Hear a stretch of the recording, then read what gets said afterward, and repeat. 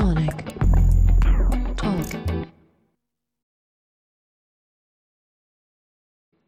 Hello, everybody, and welcome to Sonic Talk, episode 494, recording today live on Wednesday, the 7th of June, 2017. I've had a week off. I went on holiday, and it was very nice, although I'm only back a few days, and it feels like a really long time ago already, but that's just the way it goes. I want to say thank you very much to our sponsors, iZotope, who will be introducing you to competition later, where you can win a copy of their brand new RX6 audio restoration bundle. Well worth checking out. And also, that's it, really. And hello to everybody in the chat room. We've got the RIC, and I think I've got the YouTube chat room kind of roughly showing, so hopefully we'll be able to introduce comments from both lots of you. So anyway, welcome everybody, thank you very much for joining us. If you're wondering what this is a podcast to do with music technology, music creation, electronic music synthesizers, drum machines, software, live production, the whole kind of thing around music technology. So if you dig what you like, we do a lot of other videos as well, reviews and all that sort of thing. This is the first time you've listened, please do stay tuned and subscribe to the channel. We'd love to have you, always welcoming more viewers. So thanks once again to everybody for joining us. So let's start with our guests. We've got Mr. Gaz Williams over there, professional bass player and producer and music technologist back in Bristol. You've been on the road for a little while doing some Charlotte Church Pop Dungeon gigs, right?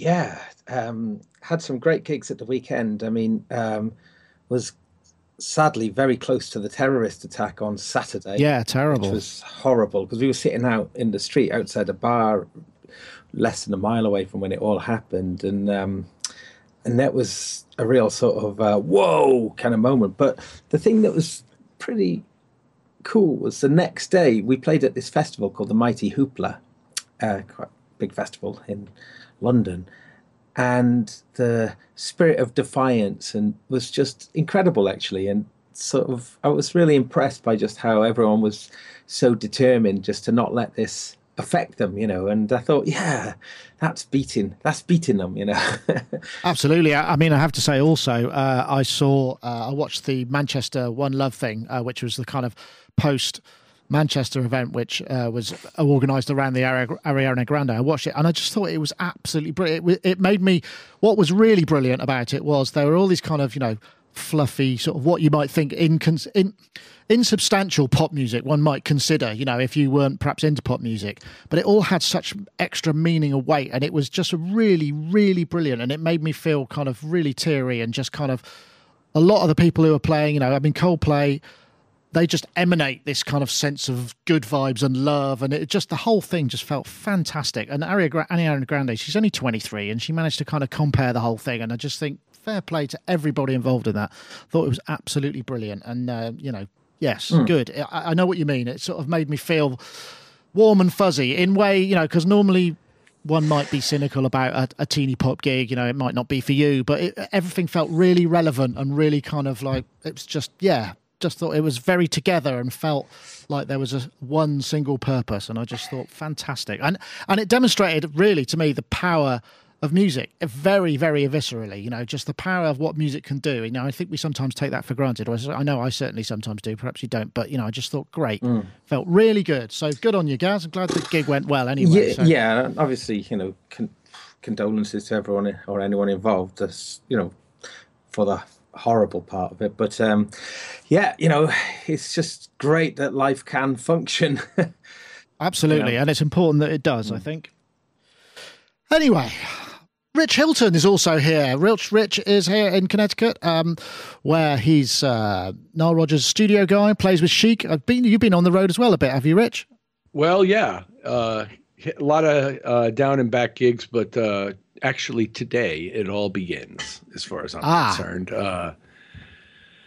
Tonight I'm flying to Denmark, where we're playing a festival on Friday. Then we're playing Saturday and Sunday in Scotland. We're playing next week in Texas. And we're playing on the 25th at Glastonbury. So it's going to be a lot of travel leading up to our summer tour with Earth, Wind & Fire here in the North That's America. Just for starters, and then you go on tour, right? Yeah, exactly. Exactly. Wow. So you've got all your little Tory bits and everything ready, your kind of the stuff you take, or are you still putting that together? I suppose you must do. It's funny you should mention it, because I've got luggage. Papa's got a brand new bag. Woo! Are you grooving it as the song all night long? I bought this really cool little computer bag online from a company that doesn't pay me enough to say their name, or doesn't pay me at all. And they rarely do, Rich. They rarely do. So I'm really happy about that bag, and I'm looking forward to traveling with it. But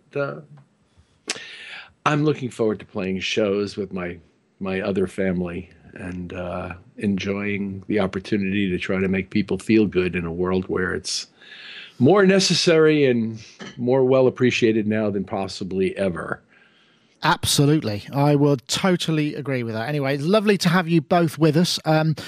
It's interesting. I mean, summer, I guess the first thing we're going to, I'll put a kind of warning up, which is that we're going to talk about Mac products now because Apple had their Worldwide Developer Conference just the other day. Was it Monday? I think it was Monday. And basically they announced the usual stuff, iOS 11, an iPad Pro at 10.5 inches. But the thing that perhaps will be relevant to more of our users and those of us who are content creators is the news that it's the new iMac Pro. In fact, I think I've got a little video here. I may as well play it. But it's not actually everything we want to show you today. Now, the iMac line has incredible breadth. It spans from an entry-level system that's perfect for use at home or in a school, all the way up through that powerhouse 27-inch model, which allows professional customers to create amazing things every day. With that said, there's another class of pro users who would love to be able to take advantage of the iMac's display and design, but they need workstation-class performance that can't possibly fit into an all-in-one. Well, we wanted to challenge that assumption, and so we've been working really hard to see just how far we can push the iMac. Now, this isn't going to be shipping until the end of the year, but I'm really excited to be able to give you a sneak peek at what we've been up to. And here it is. Ta-da!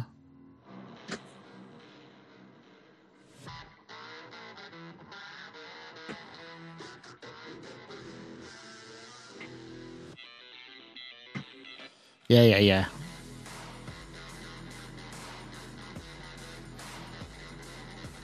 Actually, I'm not even going to bother playing all that because it's all pretty hyperbolic, to be honest. I mean, it's thin and it's, all of those things. But essentially at the core of it, what's the important part is 8, 10 or 18 core. I think there's Xeon processors, which is unusual because, I mean, obviously Xeons are what we've got in the original Mac Pro cheese graters. So I guess they must be i-type processors to go up to 4.5 gigahertz. Or was it megahertz? I forget which. 4 USB-C, 4 Thunderbolt 3s, 10 gigabyte Ethernet, which is could be good, assuming there's anything else you can connect it to other than actual iMac Pros. And really juicy graphics cards. It comes with it comes with an 8 gig. What's it called? Vega. And you can get 16 gigs. So really sort of tricked out, but still essentially a sealed box, which is partly disappointing because obviously you may not want a 5K screen. You might have your own screens and all of these things. But it goes in some way finally to kind of addressing, or does it, the kind of need for a beefy content creation machine. Okay, who wants to go first? Rich? Sure. Why not? Sure. It does look lovely. I mean, those iMacs do look great, and I know you've got an iMac, and they're very powerful. I'm looking at you on mine now, although this is like 6 years old now. But am I surprised that they've basically abandoned the umbrella stand and gone for a iMac format Pro machine? No. But my concern is two fans at ear level as you stare at the screen. And I know they're supposed to be quiet. It's supposed to be some revolutionary way of routing the air through the components so you get a maximum amount of cooling. And I read all the hoopla. And now, as we say at work, I'm from Missouri, the show me state. Show me that thing doesn't sound like a couple of fans at ear level when I'm working on a session. There we go. There they are. Show me that I'm not going to hear those, because every now and again I do hear this one. Now, it's not enough to annoy me, and it's not a problem, but this one isn't running 18 cores at 4 point something gigahertz and, with 128 gigabytes of RAM. So that thing should be able to heat your room, and if it doesn't, I should be able to hear those fans. And if they can conquer both of those issues, I'll be very impressed. Because they yeah. have thermal issues. I'm looking for one of these cables. These phone cables, for example, if you use it long enough, right around the point where the sleeve entry is right here, it'll start to bubble. And the reason for that is because it's conducting heat, and eventually the plastics that make up the cable break down. So they're not necessarily the greatest. They're not as good as they like to claim at thermal management. And this thing in front of me right here gets pretty hot sometimes if I'm running both Windows and Mac OS. So I'm from Missouri. If it does obviously if it works and it doesn't get hot and it doesn't sound like a hair dryer, it'll be a beautiful thing. The cheese grater could get pretty loud, couldn't it? I mean, it does. But that was over there in a closet. Yeah, that's true. You know what I'm saying? It's not 12 inches from my ears. So I have concerns, but I'm prepared to be impressed. Show me. Yeah, $5,000 starting point. It's a fairly big chunk of change. But so was their last Pro machine. Was it? Okay. Yeah, all right. and the tricked out ones were almost $9,000, which is probably what this is going to be too. Yeah, it just seems like such a massive. I mean, it's cutting edge computing allegedly, although I'm not sure about those processors necessarily being the most current. I mean, there's all sorts of mess, isn't there, in the processing? Quite honestly, the new consumer range of iMacs looks very nice too, and has a really surprising number of high-end features like 4K screens and stuff, starting at like $1,200 for the smaller one. No, I don't want the smaller one, but besides that, for about $2,500, you could trick out a pretty damn nice normal iMac and do 90% of what most people do in terms of music creation on it. Yeah. I think this is aimed at your video types, isn't it? Your video folks and all of that. You don't have to spend $9,000. You can spend $3,000 and still get, an awful lot of work done. Yeah. Yeah. True enough. Gaz, I have considered an iMac myself here because I just thought, well, I could run it. It would probably, because of the GPUs on them are really good for video stuff. As I've got with this iMac Pro here, a MacBook Pro here. The video performance is astonishing, but yeah, there are other issues which I won't go into right away. Yeah, it's a funny one though, isn't it? Because the Surface Pro thing that came out, what was that, a few months ago now, about 3 months ago maybe, had a lot more wow factor to it than this. I mean, this obviously looks nice and slick in its... Well, that was portable, to be fair. What is it? The one that looks like an iMac. And the Surface Pro Studio. Oh yeah, and it's moderately portable. But the fact that it's got that fantastic sliding sort of panel that then enables sort of touchscreen. So this sort of just doesn't seem that innovative. I mean, when the Mac Pro, the umbrella stand one came out, I've got one of those things. It really was a kind of whoa. Whereas this is more, it doesn't seem to have that wow factor about it, though, does it? That's well, the thing for me is, with the cheese grater and trash can or umbrella stand or whatever you want to call them, you can take them out of your place, put them in a box, and a 27-inch iMac is not the sort of thing you're going to pick up and chuck in the back of your car. I don't know that much of their pro user base is pulling those things around the world. No, maybe not, but I mean, some. I've got this thing, which is a bag specially for the hat box. For Abraham Lincoln. It's your top hat. It's for Abraham Lincoln, absolutely. I like it's a hat box for Abraham Lincoln. It's like, what's his... It's like a bombardier. Or Brunel.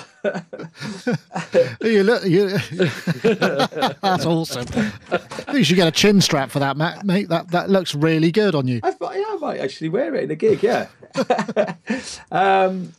Okay, well, maybe the portability isn't such a big thing, but I mean, the screen is lovely on it, right? Yeah. I mean, it really is. They do look absolutely fantastic. But, for those of us who maybe have already got screens, sometimes you just want the box. And as you say, Rich, you want to put the box somewhere else, for the noise factor. And we don't know yet, which is fair. But I mean, as Rich says, just the regular ones have probably got way enough juice to do most musical tasks. Oh yeah, musical stuff for sure. Yeah, and I was having a conversation with someone the other day about. I remember doing an album project back in the year 2000 when Nuendo was brand new, and it was we recorded 24 tracks, 96K, 24-bit. And we were able to work then. That was 17 years ago. So all that iterative power that computers have been able to do since then music hasn't really changed that much in that time. So that's funny. It's not like everybody's working at 96K 24-bit. Some are, obviously, or 196K 24-bit.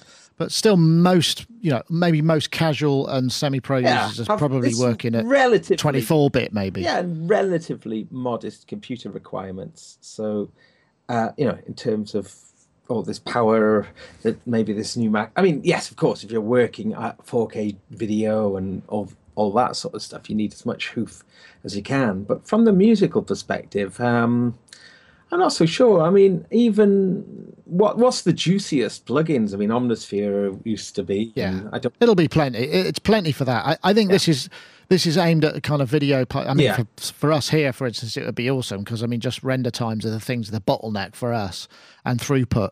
And our 8-core old cheese graters, still work all right, but it's just the GPUs are a bit old on them. Like now, this MacBook Pro I've got will work faster, will render faster and will do more, and it's much smaller but it's a lot more expensive. Rich, they're clearly focusing on pro video and gaming markets. They're obviously trying to compete and lose their reputation as not the computer to buy if you're into gaming, which is a lot of market now. A lot of market share is young gamers who want terrific graphics performance so that they can support their gaming needs. And they seem to really emphasize that in their descriptions of these computers and in what they've changed in these computers. And they're really trying to assert themselves as finally, competing successfully in the gaming and video display market.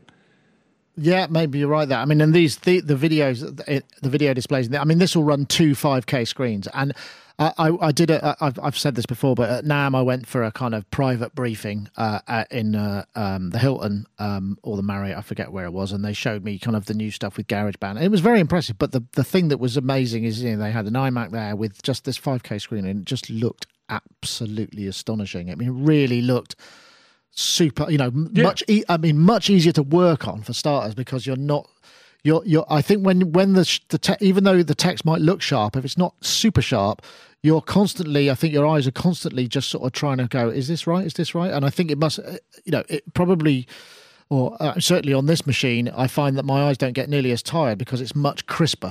I mean, even this isn't a 5K screen, this is just a Retina 15, but it definitely makes a difference. But you do pay for the privilege, and I think these are expensive. They have to compete against the stylus-driven Windows paradigm, which is really very strong right now, especially with their outreach to artistic communities and stylus-driven industries.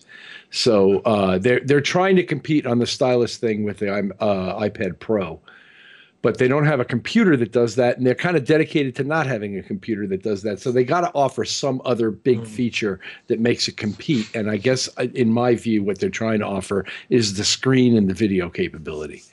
Yeah, that's what it seems to me like they're doing. Market. And I guess the other thing that is important, because that's something that is the bane of my life on this this Mac here, is you've got 4 Thunderbolt 3 ports and 4 USB-C ports, whereas on this I've only got USB-C ports. So anything I want to connect, I have to pay at least 50 quid for that connector. That's not true.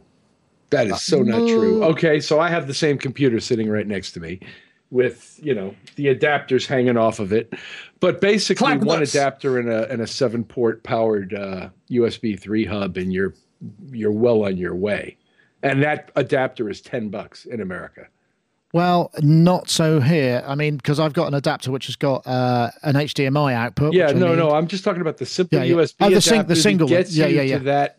USB sure. hub is $10, and the hub is another 30 or 40. But if I wanted to use like an Apollo Twin, for instance, I'd have to spend $50 on a USB-C to Thunderbolt connector. Well, last time when I checked today, I mean, it was $50. Really? So Yeah, and it's just like, well, that is what I find it's a bit of a mess. But I mean, perhaps one of the other topics we're going to come to may begin to change all of that, because obviously with the news of the Thunderbolt 3 being now going to go royalty free, basically. So Intel are trying to basically increase the uptake on it, and hopefully that will make a really big difference, because I think that is quite an important aspect as well. I don't know what you think about that.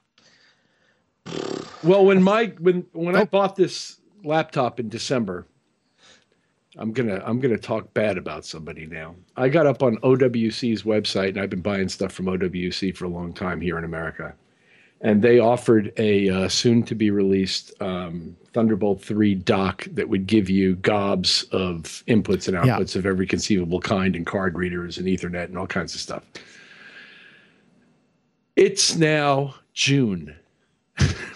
That was December, and I still don't have this thing. I wonder if that's because they know that there's going to be it's going to be cheaper, because if they put, I mean, if you've already paid your license for the Thunderbolt connectivity, because it may have Thunderbolt as well, I'm just guessing it has, then maybe they're waiting for that to be free, because then it'll just be much cheaper to make, much cheaper to sell, or I don't think much that was more the profit. motivation. I think I honestly believe, and I've told them this, that they crowdfunded this product, that they didn't have one, they had never seen one, they had a picture and an idea.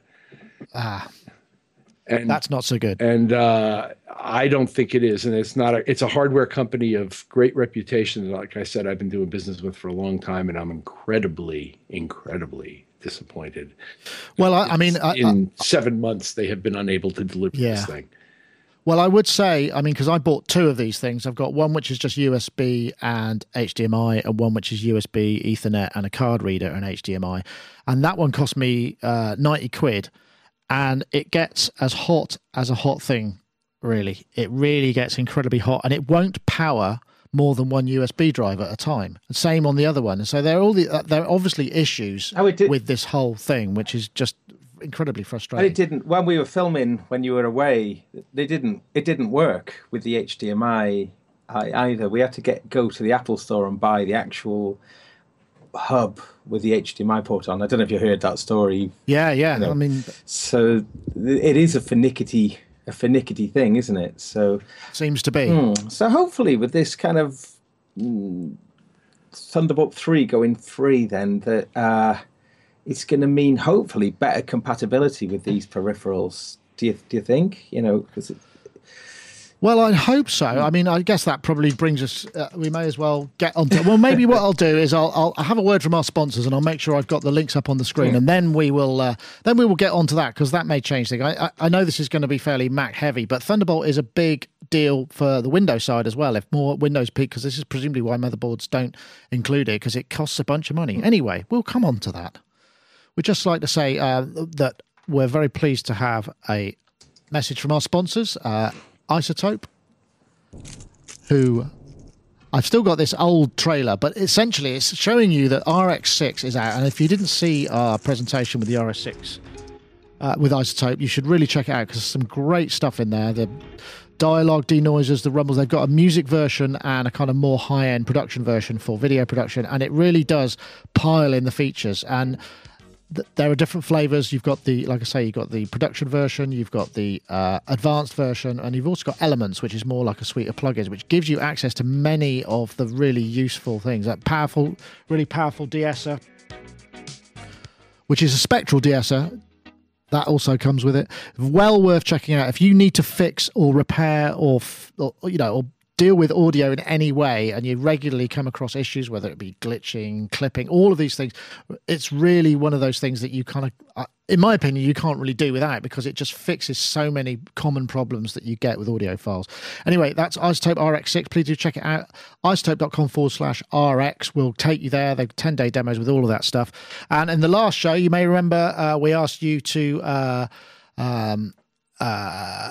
tweet the hashtag. Let's see, what was it? The hashtag was audio repair and RX6, and we have a winner. The guy is, or the gal is, OTAB Studio, which is the Twitter handle is at OTAB, OTAIBS.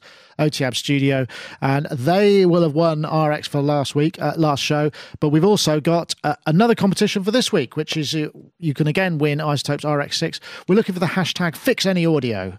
That's one word, #FixAnyAudio, and the hashtag RX6. And if you tweet that to @SonicState and @Isotope Inc. So the hashtag #FixAnyAudio, one word, the hashtag RX6, doesn't have to be uppercase, @SonicState and @Isotope Inc., then you will be entered into the competition. Once again, we thank them for supporting the show. It really is much appreciated, and they do make some pretty damn fine software products. So yes, the next bit of news is obviously that Thunderbolt 3 going license free. Let me see. I thought I had a screen up, but I can get that now. So I found this on the register.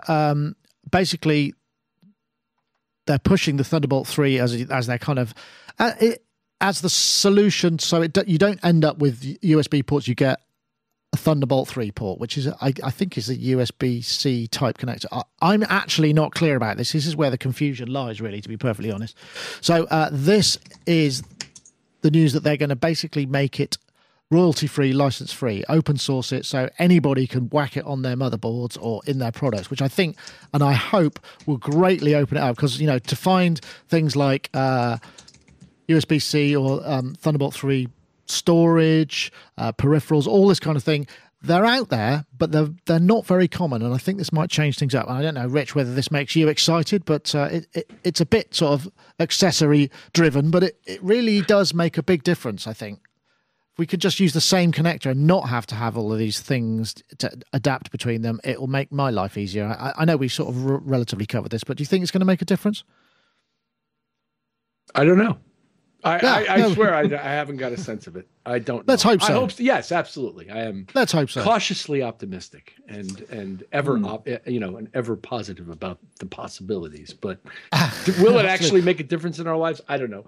I still have all these dongles hanging off, like you were saying earlier. But it's whatever. It's fine. I don't care. I'm just happy that I get to use any of this crap. So it's like if I got to connect a dongle and spend $10 or $20 or $30 or $50, whatever. It's just the way. Yeah, I guess we kind of covered this previously. We've been doing this for decades, buying stuff true. to replace the stuff we have that already works.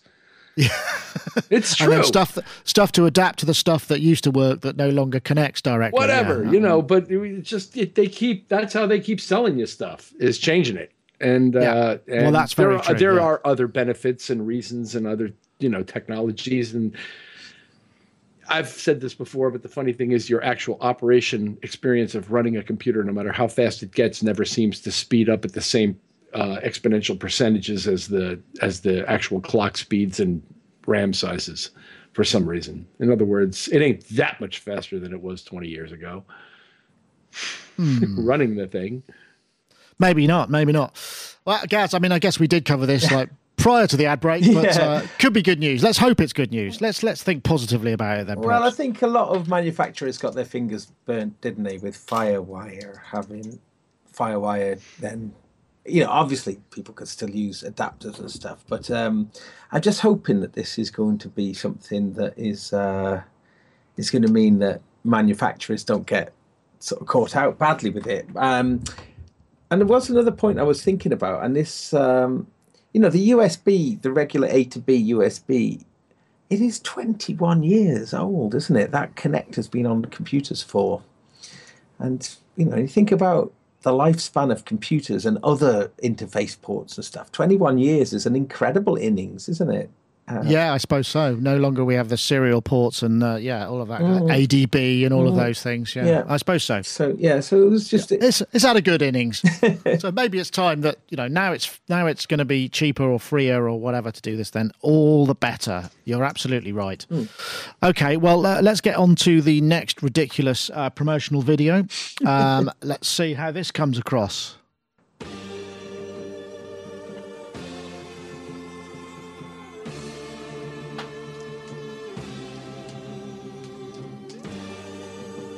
So this is the re-launch of the Arturia Audio Fuse, which I think was launched maybe two years ago, or announced 2 years ago, but has so far failed to materialise.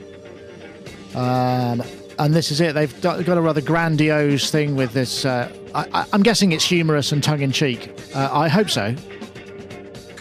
So, yes, I won't play the whole thing, but what I will do is show you this, because I have one here, and it is a beautiful piece of hardware, I have to say. It's got this really... Hold on, let's see if you can hear this. What is it? Hold on, it's got that sort of thunk. Don't know if you can hear. So yeah, here it is. This is the Audio Fuse. They sent one in for review. It's basically supposed to be kind of best-in-class USB 2.0 interface. The thing that makes it, I guess it's going up against the concept of some of the RME stuff, some of the Apogee stuff, and also the Apollo.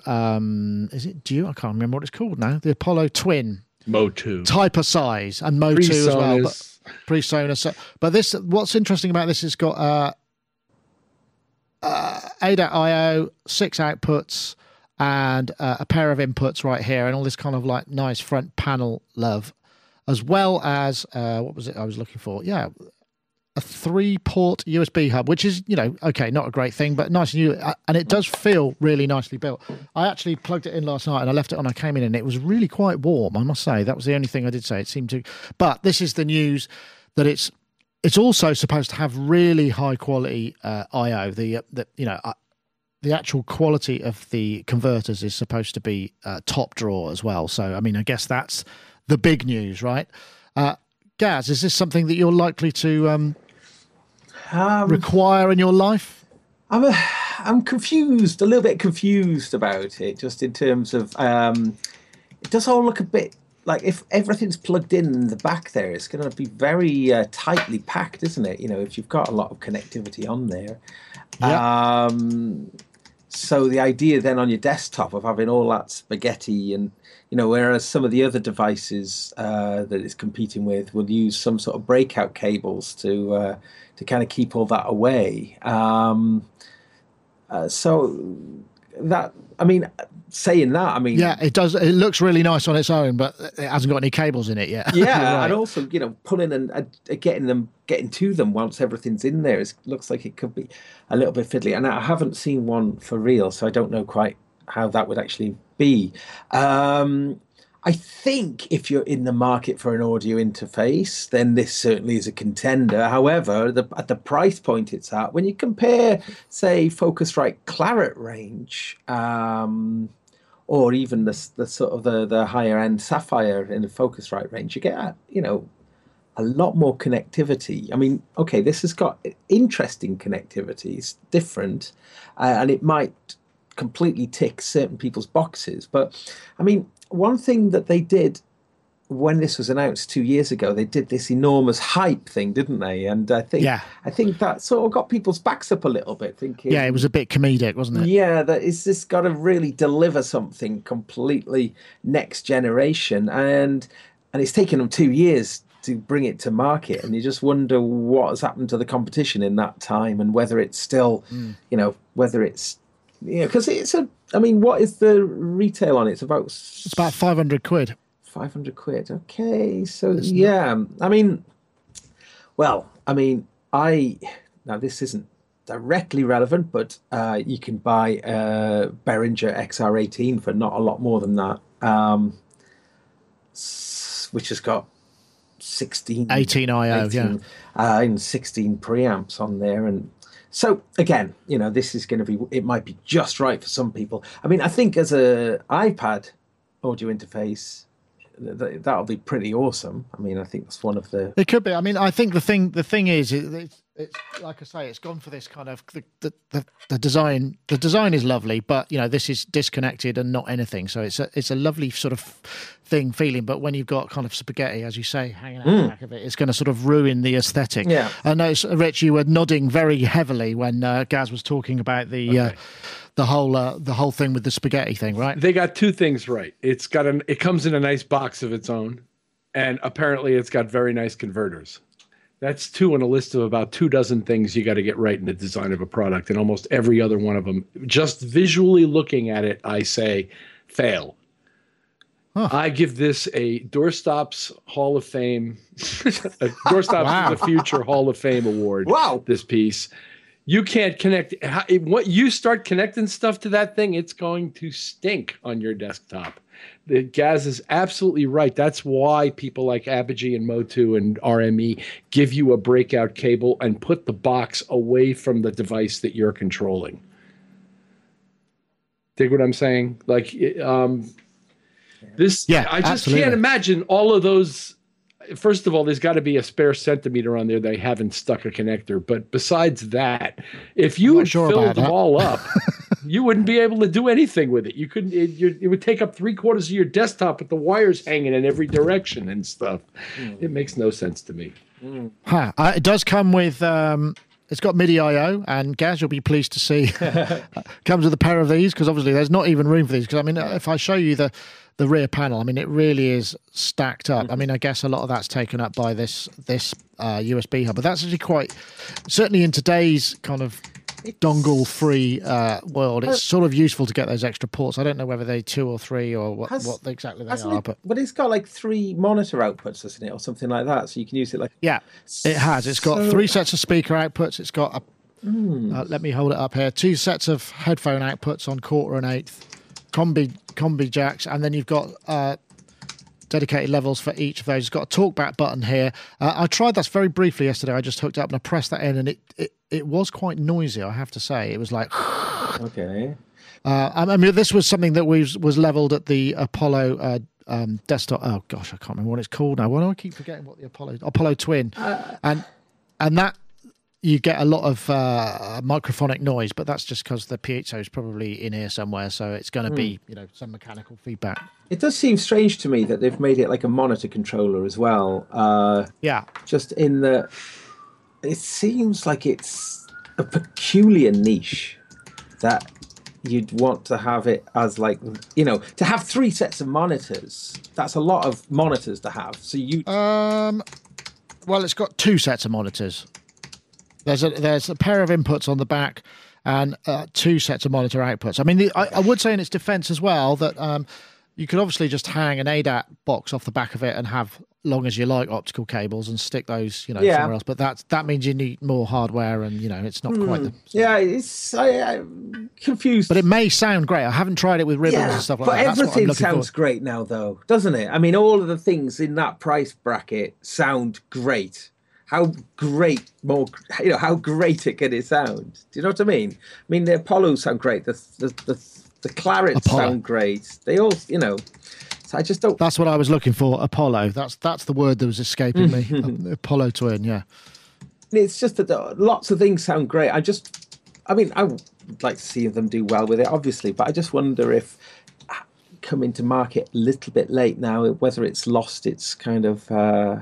Special appeal. I'm not sure. I don't know. That's a good question. I mean, I would just like to see more inputs on it personally. 2 inputs is you can have a further 8 if you're using. Yeah, but look at that's exactly the thing that's wrong with it. I mean, look, all the gear, all this hardware that we're getting now. We want more than we want. Like, even if it was just like 4 mini jack inputs, we could just have like 4, something like that. I just think that the innovation or the way it's going to meet with modern people's production choices and stuff, I don't know. I think it misses the boat a little bit. Well, we shall see. But anyway, we're going to talk to somebody about that a bit later. I should quickly point out, actually, I've been asked to mention this, that Cymru Beats in Cardiff on the 17th of January, if you're in the market for it. Great synth meet down in Cardiff. It's at Chapter Arts Centre. You can just rock up there. I think it's free to get in. I'm not sure. But no, it's not. It's not free. It's let me have a look. £10 ticket price. That's right, which goes towards because there's various acts going on. The 17th of June in Cardiff, and there's various bands. Mylar Melodies, Nigel Mulaney and Ian Boddy, Wisdom Water, Martin Dubka, and Dr. John Biddulph, who we had last week. We'll be there doing our thing. But if you want to go down and check out, tickets are selling fast. Actually, that's why he asked me to mention it. Now I come to remember. So if you want to check that, and also by the same token, do check out the Synthsy event, which I'm playing at on Sunday, which is in Hastings at the Printworks Centre in Hastings. So there's a couple of sort of synth meet plugs there for you There we go. Let's have a look, see what else we've got here. This was something that... Oh, no, that's not the right video. Here we go. Sessions have never sounded this good. Every take is automatically enhanced with the professional polish of iZotope's Emmy Award-winning audio technology. Tap and set tempo with a streamlined metronome. Record up to 4 tracks wherever inspiration strikes. Personalize each track with simple touch and drag mixing controls. And share your song with the world via text, email, or other storage services. Record, mix, share, Spire. Well, that was snappy. That's what we like to see. Just straight to the point. That's it's not actually brand new, but it's a new iZotope. It seems to have had a new push. Rich, you brought this one up. I mean, this is obviously on the iOS device, and it's like a multi-tracker, obviously pile track on. It's got iZotope technology in it to kind of make it sound good. Then you share it. It's the kind of little portable thing. Tell me what piqued your interest. The fact that it's a free 8-track recorder that runs on your phone. Yeah, that's pretty good. I didn't notice a bit about being automatically enhanced, and that immediately makes me go, ugh. But assuming you can shut it off, it just seems like a really cool thing to have on your phone. You never know. You can build up Jimmy Fallon like little pieces with your guest across the desk. I mean, you can just start recording immediately. Maybe it's designed to enhance the kind of the mic input rather than if you're sending a line into it with an audio interface or something. Maybe it's designed to kind of make that sound a little more acceptable. Well, based on the assistance I've been getting from Track Assistant in Neutron lately, I'm inclined to shut it off. It's so I was playing with it earlier. Actually, I made a little track on it just to see what it was like. And there's some aspects of it which I like, and then there's some aspects of it which are a bit infuriating. But I just tried to use just the regular Apple, what they call the EarPods, and just use the built-in microphone because I thought that was an interesting way to see what the processing does. And it definitely enriches that. And it also deliberately didn't position the microphone in any kind of clever way. I just played a guitar, I played some bongos, I played acoustic bass and different things, and just left the microphone just swinging around, like really bad engineering. And it came out sounding quite good. So I think, so there is some clever processing going on. And straight away, it's like Take, isn't it? It's very similar. It's iZotope's kind of version of Take, which is Propellerhead's kind of equivalent. And there is a certain amount of you can export individual tracks out of this as well, which is sort of pretty cool. And the cropping is quite. Oh, so you've got basic editing as well. Basic editing, but the cropping is quite good. You pick a track, and then you choose trim, and then you use this big play thing. Can you see this? Oh yeah. So you could just move this thing, and then you just tap either side, and it'll delete either side of it. So that as an editing paradigm is actually quite good. It's a bit frustrating in that you want to be able to do just a bit more with it.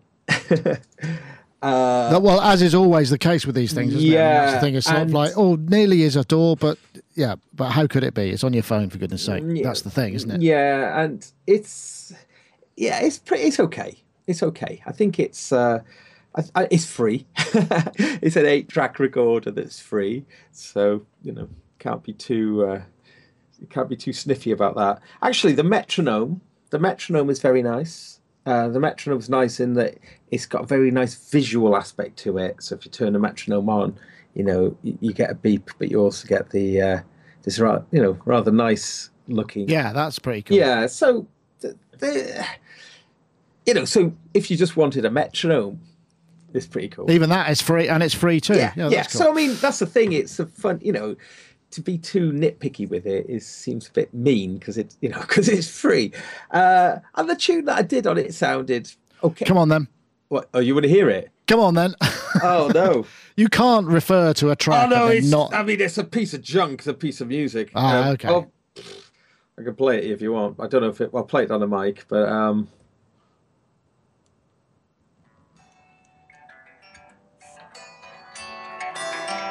that's not good sound right, is it? It's that sort. I was just doing it. Yeah. Okay. It was just noodling. But as I say, as I was mentioning, I was deliberately being very, just unforgiving. Yeah, disregarding in terms of any sort of technique. You were disrespecting the microphone placement aspect of it. Right? I was being completely, as if you were just with no knowledge of that. And I think that maybe was something that was quite cool, that it was a fairly clear and fairly rich sound, or with that in mind. I could email you the track later if you want to hear it, but okay, it's it's, I say, musical, just junk, but pretty cool. Free. Is it just iOS or is it Android too? Yeah, no, I think it is at the moment, but you never know, because iZotope are making inroads and they're clever folks. What about this then? This is the news that Ableton have acquired Cycling 76, makers of Max MSP, which is, I guess, not a major surprise, but it could be good news. I mean, obviously, Max MSP is a very long-established kind of educational tool, programming tool, that side of things. Yeah. I mean, that's something that I think will be of it. I don't know, Rich, do you use any Max MSP stuff? Is that something that you've come across? I mean, is it something that they teach in the American music technology courses? Because certainly over here and in Europe, it's very well... Okay. There were 3 or 4 questions there. Let's start. Do I use it? Okay, so I'm sorry. Do I use it? Not often, but I have, and it's a beautiful thing. 2, do they teach it here? Absolutely. And as far as I can tell, it's taught almost as vigorously as Reactor is, which is to say it wasn't taught to me. But that guy Ziccarelli and cycling, this company, and this whole idea of Max has been around since, decades. Even 89, yeah. Well before they ever connected with Ableton. And cycling might have been 99, but David Ziccarelli's been releasing stuff in various forms for a long time before that. So this is a logical transition. I'm sure it was driven by some financial versus functionality and attention motivation so that they could actually more fully employ Ziccarelli's innovations in their products and count on him to be continuing to provide them by basically financing his company. They can, I presume, afford to do that. And if it works out well for him, I'm happy for everybody. And in general, if it makes the app even better, well, that's cool too. The app's really cool. That's got to be good. I know, Gaz, is that something you've got into? Because I know you haven't used that Max MSP. So not really. I mean, I've used Max for Live devices, and my initial thinking with this is that Max for Live will just be whenever Ableton 10 eventually surfaces. I mean, it does seem to take an awful long time between the different iterations of Ableton. It used to be yearly it would go up, but I wonder when Live 10 does come out, whether sort of the Max for Live, rather than it being a standalone product, will just be fully integrated into the standard. I don't know. I was wondering about that because, I mean, obviously there's there's the side that, it's a payable extra. So, I mean, for them to jettison that kind of extra bit of revenue for people who might not want it unless it becomes more tightly integrated, or the upgrade fee for 10 has to have a justification on top of that. I mean, you can imagine though, it as an incentive to buying into the Ableton Live platform. I mean, the amount of stuff that's been made for Max for Live, is quite staggering. So I don't know, I can see that being quite an attractive thing there. Yeah, it doesn't feel like one of those kind of hostile things where you think, oh no, what's going to happen? It's all going to go wrong. I mean, they've been working together for well over 10 years. In fact, a lot of the kind of the shared knowledge, has been was brought into the Ableton Live when it was first launched as well. So they've obviously worked very closely together, right, Rich? Well, yeah, and somebody published an article recently on this merger in which they're all pictured together, and it's like one big happy family. So obviously, this is an extremely amicable and cooperative acquisition, and essentially everybody who works for cycling still works for cycling in the same places they worked before. Yeah, I mean, that's great, isn't it? I think that was probably Peter Kern on CDM Link. Yeah, I think that was the one, yeah. Yeah, which is a great resource. Yeah, well, hopefully it's all going to be lovely and everything will be great. But it does bring me on rather neatly to this, because obviously we've got a Max for Live device, which is Wave Junction, which is four voice paraphonic, 3 filters, 5 LFOs, 5 envelopes, 12 modulation matrix, available in Max for Live. You can grab it at bit.ly/wavejunction, and we've got actually a 10% off code running at the moment till the end of June, which is you just need to put the code WJ1706. If you're going to buy it, get you 10% off. It's only 20 quid, so it's not exactly going to break the bank, but there you go, bit.ly/wavejunction. Please do check that out, and yes, and don't forget to use the code WJ1706, which is available, I think, till, like I say, till the end of June. All right, what else have we got? I think this thing. This just, I thought, I was surprised at how it sounded. This is a chap called Adam Borsetti, who does come up with some great patches. It's just, basically, this is all put together using Minilog, which I've been using quite a lot in my live set recently, and I have to say, just wait till you hear it. It sounds very authentically CS.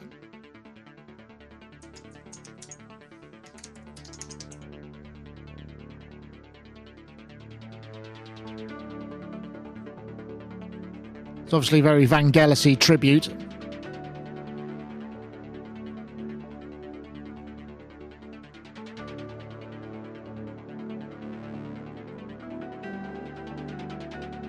There's some high stuff that comes in a sec, which is really quite authentic sounding. He's lost in the music.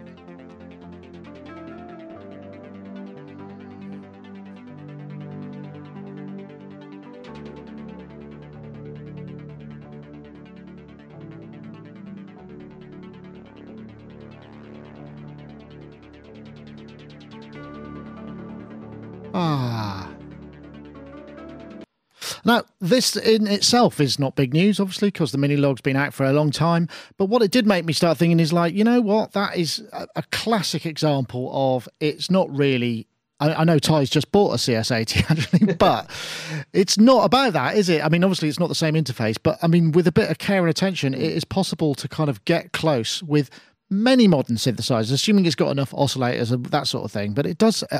as the piece develops, you'll hear kind of various other aspects to it. Those are all done on the Minilog, and it really is a sort of testament to what you could do with relatively cheap analog electronics. And I guess it was a bit of a kind of, it's not the money, it's the skill. And he does some great patches. Oh, Gaz, yeah, you're a big fan of kind of small, affordable electronic things as well. Yeah, right? yeah, definitely. And I think this is a great example of someone doing exactly as you say. Applying a certain amount of musicality and and patience as well. I think and I think patience is probably something that a lot of us don't have very much of. And this is obviously very carefully done. And I was pleased to hear this, because when I got very excited when the Minilog was first announced, seeing that it was a very capable synthesizer with lots of creative potential. And this feels like now it's been around enough for it to sort of start to mature, and this kind of this kind of output. To be honest, I'm surprised you haven't got one. I would like one. It's one of those things. To be honest, though, it's still all about Dreadbox for me. That's what I'm saving my pennies for. But I did a track with the Erebus the other day, multi-tracked it, and just did.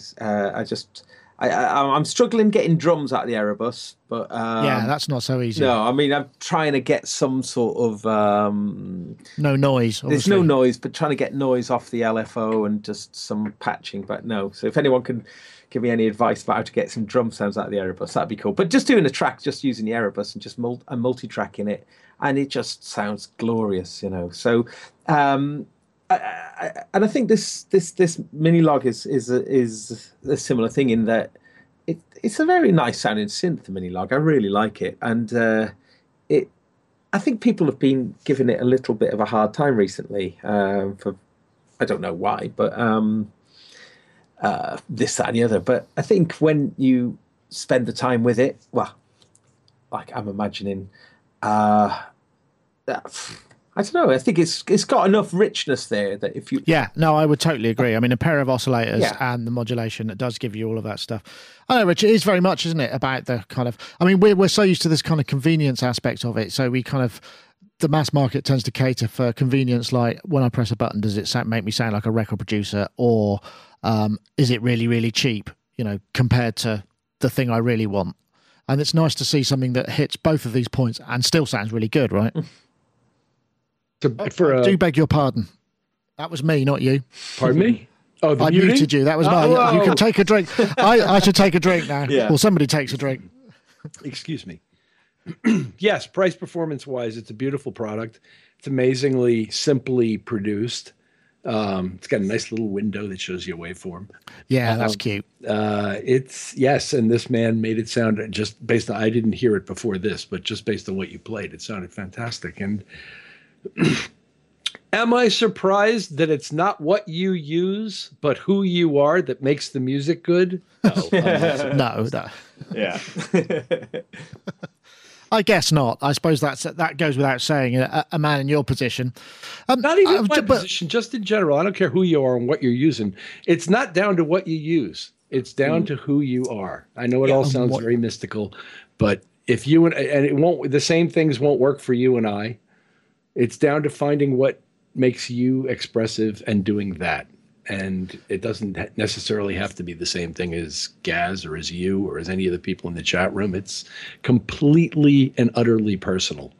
And I think that is a very valid point. But it brings me on to another question, Rich. What is there something that you still turn to, and it was surprisingly affordable, just a kind of cute little thing that you kind of just still get great creative fun out of, and a valid creative output because you've bonded with it in whatever way, and it's people go, really, you use that? The Seaboard, this thing right here, you're still there. You're still changed my life. Whoa! Wow. Okay.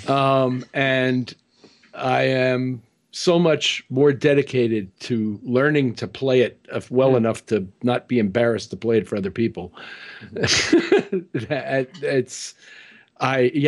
That. More than anything since I met the piano for the first time when I was 3 years old. Wow. That's interesting. That's an interesting bit of it. And a guitar, a good guitar in my hands is also a heck of a lot of fun. But that. Right. The way I've been playing, I've got a Seaboard here at the moment, and the way I've been playing it is that I've been working out like a scale that works on whatever I'm working on, and just rest my fingers on the scale so I don't move my fingers at all. Oh, really? From the notes, but just literally just apply pressure and up and down. But my hands actually stay in one sort of preset position, really. That's interesting. And it, because each note has such a lot of expressivity, and so I've been using it on some studio sessions and doing exactly that. And so really, there's very little movement going on, but I find that is maybe for me something that's kind of blown my mind a little bit with the Seaboard. Well, that's cool because it'll give you a result that's very personal to your technique and your approach, and the instrument is so unbelievably cool and expressive and allows things that no other keyboard has ever really allowed in that way. And it makes it offers an extraordinary range of possibility, and it's a huge responsibility to get any good on the thing. Yeah. I tend to do it completely differently from what you described. I've restricted myself as well to one patch on the that came free on the iOS, and I haven't moved off. Which patch? It's a Duduk or something. It's like so. That's a nice one. Yeah, that's a nice one. Yeah, and that's it, because you've got a bunch of parameters that you can adjust as well with the controls on the left-hand side, and I've spent hours on that single sound now. And it's interesting. I mean, I know, but when we kind of first looked at the Roly blocks as well, there was this kind of sense that it might be a little bit of a kind of moment, a bit. What was the word I was looking for? Hipster. But actually, Ed's just sent in a review of Endorsin Shuttle ES, which is a kind of all-in-one modular synthesizer, and it's got a shuttle control which allows you to plug in USB devices, and he was using the blocks on that to actually control and play the thing, and it worked natively, and it was actually really quite impressive, some of the sounds and the expression that he got out of it. So maybe, I mean, as we've said before, the thing about these things is, we're generally quite conservative with a small c when it comes to adopting new technology, because as you say, Rich, it's a major investment in time and effort and all of those things. So one tends to kind of shy away from things that, actually, I'm going to have to spend so much time with this. I don't know if I can make that kind of commitment. But, maybe we're starting to see these new things shine through. I mean, we've also got the Expressive E, which is, what's it called? I can't remember what that's called. Well, my memory's gone terrible. The Touche, which again is another thing. People who've been using that swear by that. I think Ty got one of those as well. Macmillan's got his keyboard too, which that too. I the found keyboard completely disagreeable to my technique, but I know there are other people who really like it and like it a lot better than this. So that's all good. L'instrument is great as well. Yeah. Like I said, it'll be different for each person, and that's as it should be. And that's what makes this industry continue to be interesting. And for me, like I said, this thing is absolutely game-changing. It's funny. I just watched the guy in the chat room call it a gimmick. I said, yeah, that's right. I devoted my life to a gimmick. It's not a gimmick. No, it's definitely not a gimmick. It is a new... But if you're not prepared to put the time in and you just prod it and you go, oh, it's not for me, then you might see it that way, because it's a bit like picking up a violin and going, oh, I can't play that. You know it's what? Terrible. One man's life-changing event is another man's snake oil, so that's fine too. I don't begrudge him his right to think it's a gimmick. It's just funny to me. Yes. Anyway, gosh, time has marched on. We've gone past 5 o'clock. I think we're kind of pretty much. I don't think there are any topics left, because it's that summer period, and obviously, there's not a massive amount of releases stuff, but we do hope that you'll be with us next week. Next week, we will have another show, and we want to say, don't forget, if you want to enter the competition for iZotope for the chance to win RX6, don't forget to tweet the hashtag FixAnyAudio and the hashtag RX6, that's FixAnyAudio is one word, to @SonicState and @iZotope Inc. If you want to enter the competition, and we'll announce a winner for that next week. Thank you very much, everybody, for joining us. It's been fun as ever. Thank you, Rich, for joining us. And also, if you're watching pre-show, Rich's excellent noodling, along with some of my my track playback, was a joy to behold. So thank you for that too, Rich. And Thanks. That was on the Rolly Seaboard, right? Absolutely.